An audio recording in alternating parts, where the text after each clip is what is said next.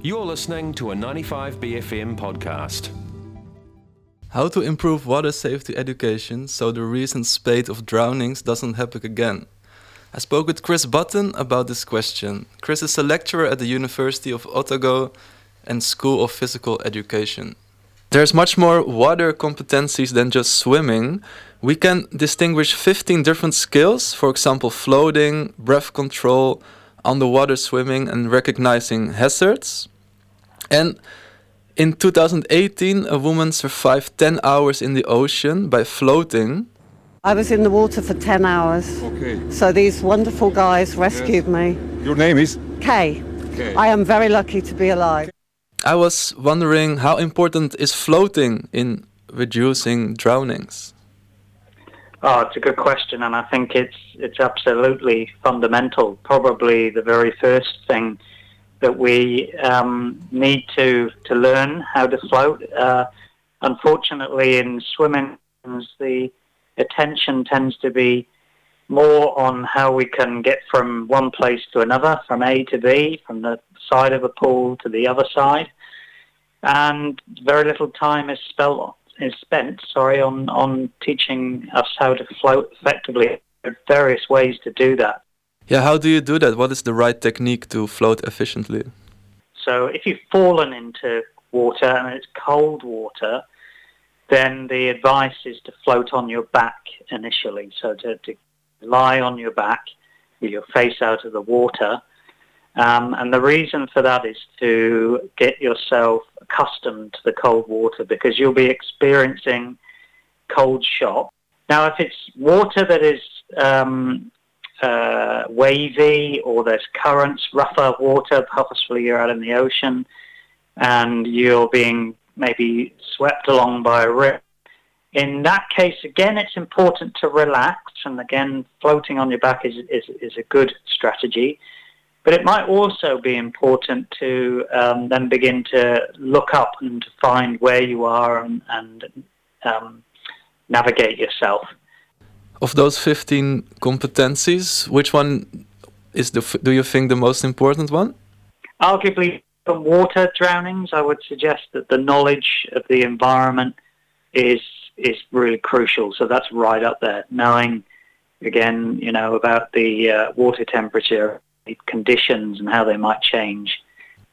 Yeah, most water competency lessons are done in swimming pools. Is this the right location, or should we move them to more naturalistic environments? Yeah, it's a complex issue, and I think a swimming pool is a good place to start. It's where most of us, I think, start our water competency journey. But unfortunately, for most people, it ends after having maybe learned to swim in a pool, and then doesn't continue on beyond that. So I think the swimming pool is a good place to start. As I say, you can develop confidence. The environment's relatively predictable. It is supervised, so if you got into trouble, there's people to help look after you. But not many people around the world are drowning in swimming pools. They're more often drowning in open water. It does happen in pools, unfortunately, particularly private pools. But I think that the real problem is when people then think that they can swim in a swimming pool and then try to swim out in the ocean or in lakes and rivers and in other open water locations where the conditions aren't as predictable or as comfortable, should we say, for swimming. Yeah, what would the ideal water safety education look like? How can we improve the contemporary system so that the tragedies of last week don't happen again?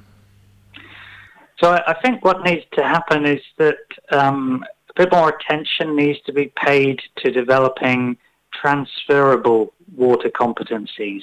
So ones that can be learned maybe initially in a pool, but then can be practiced and perhaps adapted on water situations. So take floating, for example.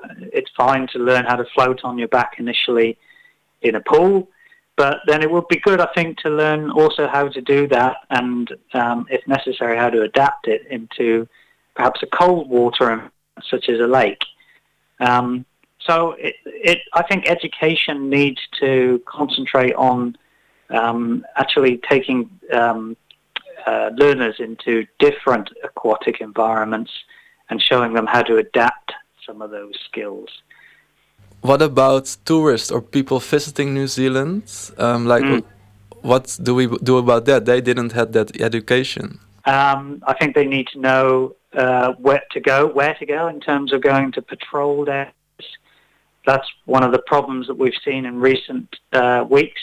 People are not going to unpatrolled beaches or lakes, and when they get into trouble, there's no one there to help rescue them. So first and foremost, the advice that Surf Lifesaving New Zealand provide, which is to go to a patrolled beach where they can swim between flags and be looked after, is really, really important. That was Chris Button, lecturer at the University of Otago.